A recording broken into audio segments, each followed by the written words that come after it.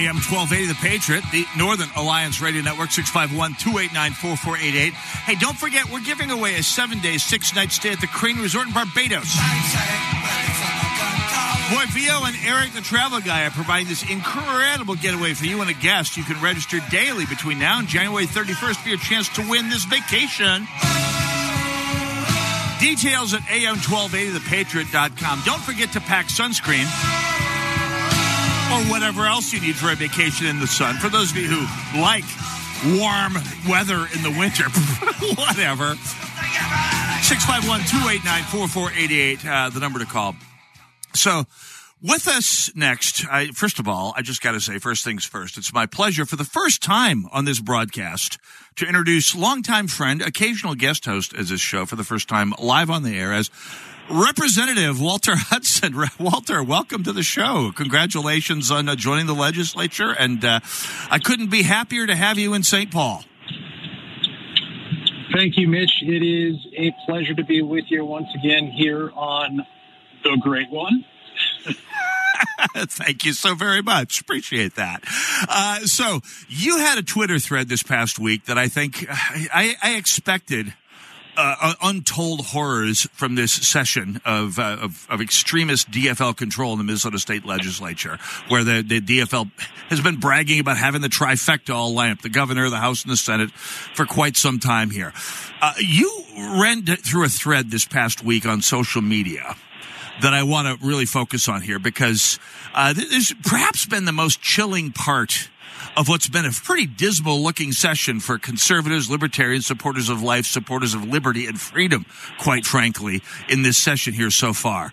A bill that I can only describe as, well, I'll let you describe it. You're talking about the DFL's approach to hate speech.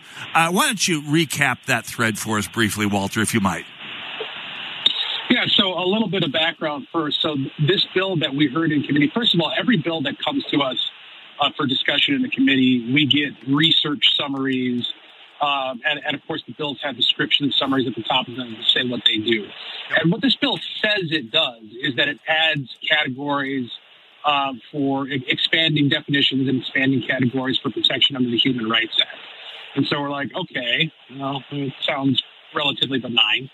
But then you dig into the bill, and buried deep inside of it, and not at all referenced in those summaries, is the fact that they want to set up a reporting mechanism at the Department of Human Rights for incidents.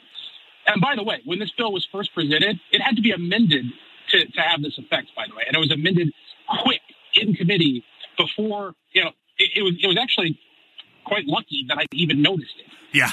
Because originally it was saying that they were going to record and report crimes that involved incidents of bias. Yeah. They amended that language in committee to change from crimes to incidents. Ooh. And it's like, whoa. What do you mean incidents?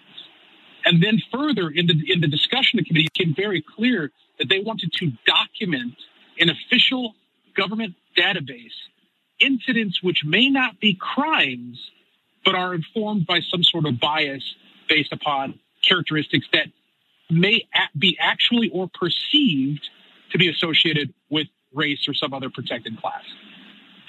And part of the social media thread was you saying, okay, what is the definition? I mean, if I may simplify or summarize it for you briefly here, Walter, is what is an incident? What's the baseline for what qualifies as an incident? Would it be reading a Bible verse, I believe was your first quote, was your first example. I hate to even ask, but the audience needs to know, did you ever get an answer for what qualifies as an incident under this proposal? Well, yes. I mean, I did get an answer. I didn't get a clear answer to that question. So my question was, if somebody were to post on social media a Bible verse defining marriage as between one man and one woman, or a Bible verse that spoke in condemning terms regarding certain sexual proclivities, would that count as a reportable incident of bias under this bill? I did not get a clear yes or no answer to that question. But what I did get was a flowery, vague affirmation that yes, virtually anything that any member of any protected class claims is biased against them will count as a reportable incident under this. So basically, are hurt in public or private, you can state, and there will be an incident report on record about the hate incident that you endured. So if this bill becomes law, and I think it's fair to say that it probably will, given the geography of the legislature this time around here, the demographics of the legislature, sometime after what the law goes into effect, my saying there are two sexes and could qualify me for a report and a position on this a place in this database. I think that's fair to say, Walter. Yeah, no, it's what this will do is it's providing first of all, it's providing them with a mechanism for legitimizing their narrative around hate speech as a growing threat that needs to be addressed by the state. Because currently the idea that there's this massive problem of hatred in Minnesota that the state has to do something about is pretty difficult for most of us to swallow because we live here and we work and we play and we go to school and we go to church and we know our neighbors and we're not surrounded by some climate of hate. And so the idea that this is a problem the state needs to do something about is pretty tough to swallow. But if they can conjure a bunch of metrics, legitimate or not, that validate their narrative, that's going to be very politically useful for them. The other thing it does, which is much more threatening, is it provides a pretext for government action in response to speech, in response to political beliefs, in response to religious tenets. This is the pretext for thought crime. Right. And in fact, when I saw your thread, the first thing I thought was this is the beginning of a social credit score for Minnesotans here. Is that a fair appreciation of what you saw, Walter Hudson? You know, when I saw your tweet about me coming on earlier today and referencing a social credit system, I thought to myself, yes. I didn't think of that, but that is exactly what they are doing. Exactly. So 100%. Let me get a few details because I do definitely want to make us think about this. In fact, I would like to commit some hate crimes against this bill if it's at all possible. Not against people, not against sponsors, just against the bill because hate crime is warranted against the bill itself. Is there a bill number to refer to this, Representative Hudson? If memory serves, it is House File 181. And I will confirm that before I post anything, but this will be a high-ranking subject that's shot in the dark this coming week and no doubt on the broadcast in coming weeks here. So just so I make sure that I have the scope more or less fairly defined here, from the sound of it, what they're looking to do is not so much immediately take action, although I will come back to that in a moment. Let's put a pin in that thought here. But it's mainly to give them a basis of numbers from which to base future claims of victimization and to quantify this so-called epidemic of hate that they're going to be talking about. Is that fair? It's mostly a counting mechanism rather than an action mechanism so far, Representative Hudson? If you listen to the testimony from Commissioner Lucero, who is the commissioner for the Department or for Human Rights, she's fairly explicit in her desire to expand the scope of the Human Rights Act beyond crimes and beyond civil discrimination, like in the workplace, and housing and things like that, which is where it's currently it has some jurisdiction, right? Like you can't just go out on the street corner and be like, oh, somebody was mean to me on the street and have that be something that's subject to the jurisdiction of the Department of Human Rights.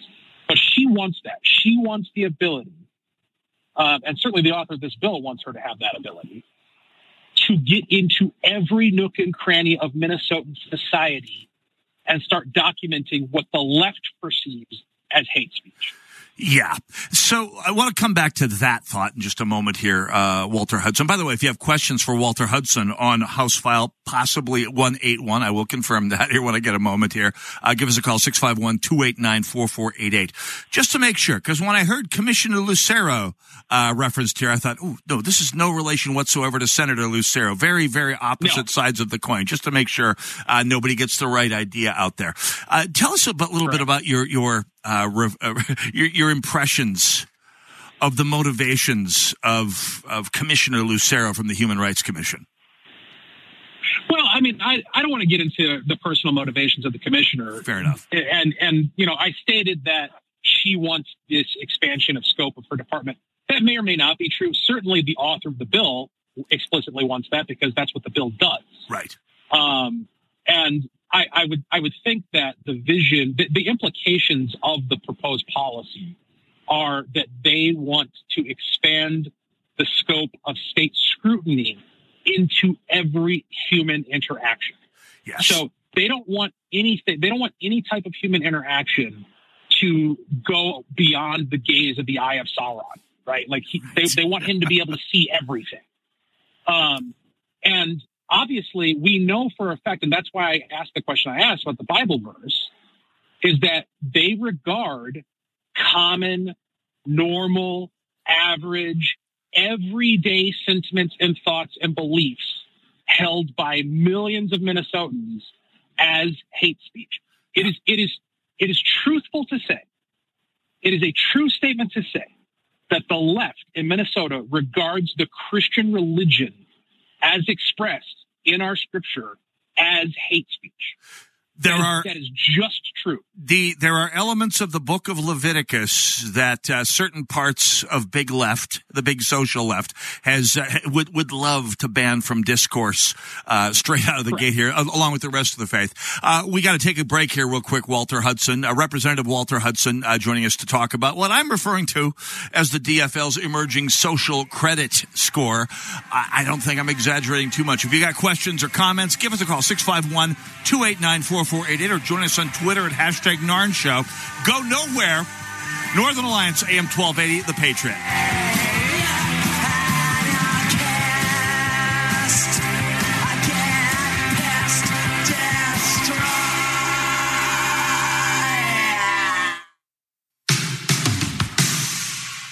AM 1280, The Patriot, the Northern Alliance Radio Network. Hey, don't forget, you can go on a 10-day adventure you will remember forever, the Stand With Israel Tour coming up this fall. October 25th through November 3rd. Go with Mike Gallagher, Dennis Prager, broadcasting live, hanging out with a bunch of your best friends. You will never forget this trip. Although talking about it might be a thought crime in Minnesota before too terribly long.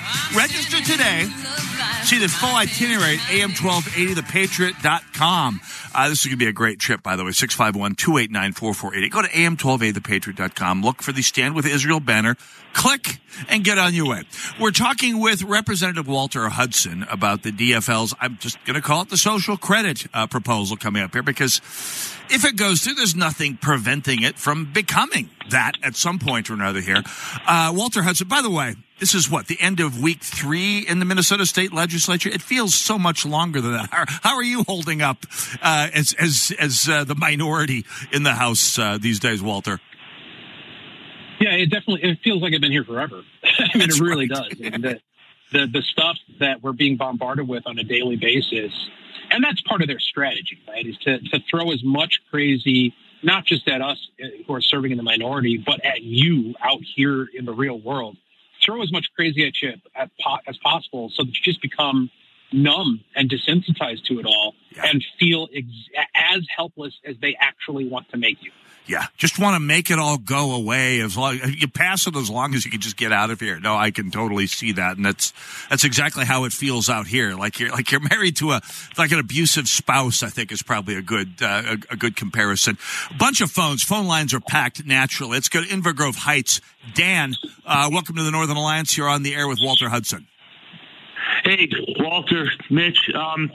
So doesn't the Bill of Rights apply to the states? I mean, Congress shall make no law respecting an establishment or religion or prohibiting the free exercise or abridging the freedom of speech. Yada yada. I mean, doesn't that apply to our state legislature? I don't know that recording speech is necessarily considered an abridgment of free speech. Walter, has anyone brought up any possible constitutional challenges to thought crime legislation?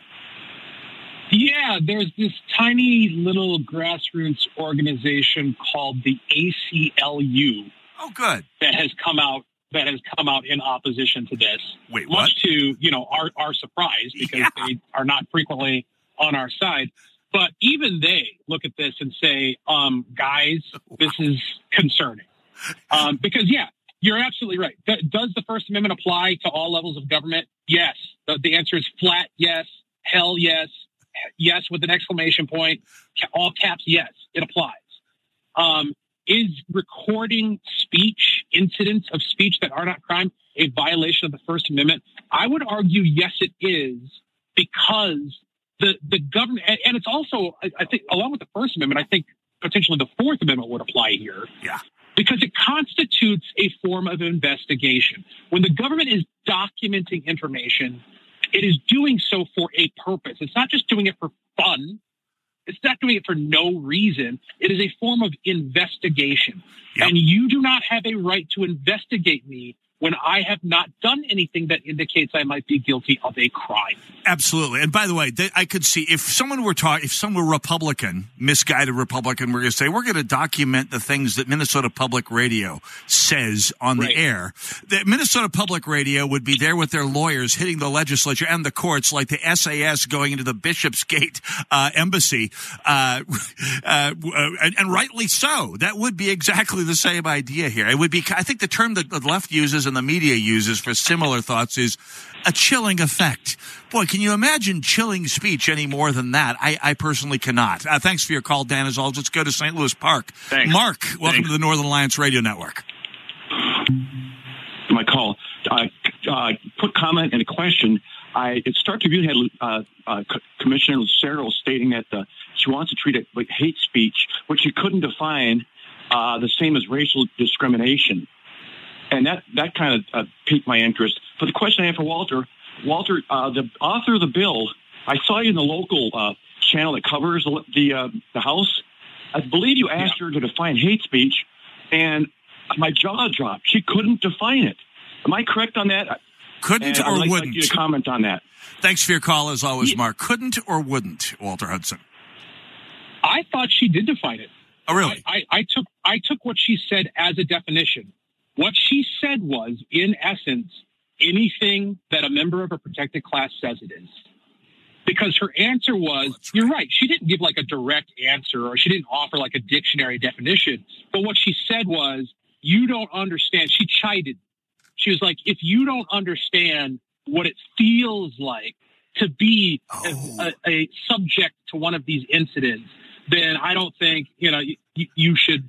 You don't understand where we're coming from. If this isn't something that's happened to you, if you haven't felt it, then you're not going to understand it.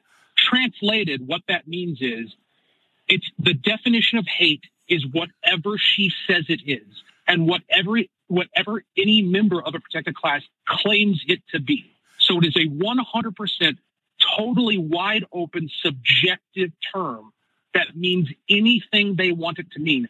That is their definition of hate. So this is like your workplace sexual harassment training. It's entirely in the eye of the quote victim, end quote, applied to state law. Boy, what could go wrong with that, Walter Hudson? Where this is the death, at least in a actually this is a repudiation of the rule of law when law is determined by the emotions of the recipient here, whatever they may be. I have to assume you may have tried to bring that up with, if anyone's going to bring that up with Commissioner Lucero, it's got to be Walter. Did you have a response to that, or were you just as gobsmacked as I am, or as I was when I read it, as Mark did, jaw flapping in the breeze? This is part of the problem down there, Mitch, is that this was supposed to be a democratic process, a deliberative process, where we have long and thoughtful and meaningful conversations about the nuances of policy. But with the governing majority that we have in St. Paul, they have structured things. I believe this may have been the committee where we had half of our normal amount of committee time that day, because the DFL majority had decided that they were going to schedule a floor session at a completely abnormal time that conflicted with our committees.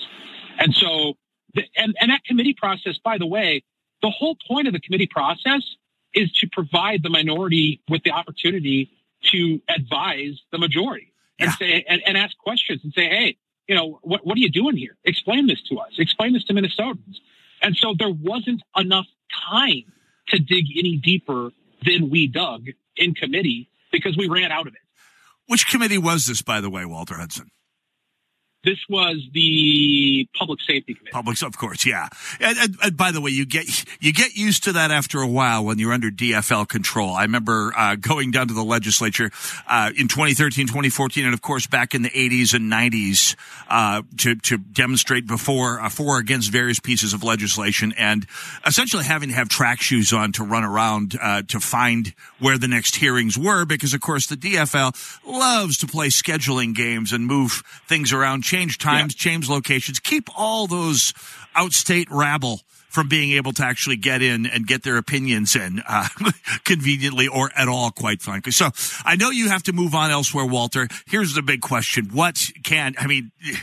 Against this sort of legislative onslaught with complete control from the DFL, what is it that we, the hoi polloi, can do about this? Yeah. Well, you got to pay attention. Look at my Twitter feed. Subscribe to my email updates. I'll be putting them out at least once a week. So if you go and Google Rep Walter Hudson, it should be like the first or second thing that pops up, my official Minnesota House of Representatives webpage, and you can sign up for my email updates. Keep informed. The media, aside from Alpha News and Mitch Berg and a couple of other folks, the media is not going to tell you what's going on down there. I will. Yep. Okay. So you're going to get it in real time. That's how Mitch learned about this. It's my Twitter. Okay. That's right. And I've got a whole bunch of stuff coming this week off of the House floor from our debate regarding House File 1, the abortion bill. It's going to blow your mind. You're going to want to know about it. So keep informed is step number one. Number two, you need to start organizing. You need to get involved with existing groups that advocate on issues. If there is no existing group on an issue that you want to advocate for, create one, fundraise for it, be serious about it, start a 501c3. The number one thing that I've noticed as in my opening weeks here as a legislator is that when we go into these committees, we get these research briefs that break down the bill and tell us what it's about and break down the political aspects. And one of the things it tells us is here's the groups we know that are supporting this, and here's the groups we know that are opposing it. And 9 times out of 10 so far, in the category of groups that are opposing it, it just has a little note that says no known organized opposition. That's the problem. We need people who are engaged and coming down to the legislature and letting us know that they oppose this nonsense. Absolutely. That's the big lesson of this last election, the debacle that was the 2022 election for Republicans here in Minnesota, is that we have to start playing the entire game the way the DFL does, only much, much better. In how we run campaigns, how we run elections, and how we fight the blocking and tackling in places like the legislature. And let me tell you, a session somewhere on how to set up a 501c3 and get groups started the way many of the most successful conservative pressure groups have gotten their start would be a wise investment on the part of some right-leaning group out there somewhere. I'll just put that out there. Ideas for the future. Walter Hudson, thank you very much for joining us here today. Best of luck, and there will be much more to talk about this session, I have a hunch. Thanks for joining us today. Thank you. Bye.